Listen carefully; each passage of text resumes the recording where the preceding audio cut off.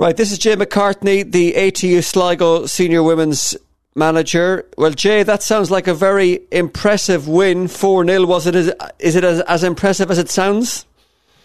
Yeah, Austin, to be fair, it was. The girls were brilliant. Even though maybe we started a wee bit slow, once we got the grips with the game, we dominated, in fairness. And that's even without the likes of Emma Doherty, I suppose, who's away with Ireland.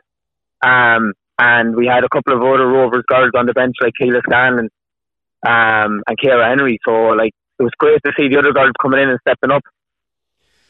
And now you're in the final next month. Yeah, we're in the final now on the 8th of March against NUIG. So, something to look forward to. I'm delighted for the girls because they put in an awful lot of hard work, in fairness to them.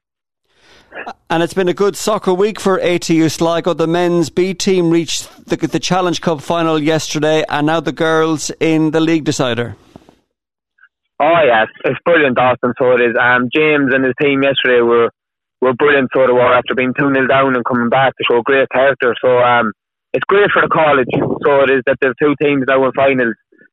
I'm delighted. So I am.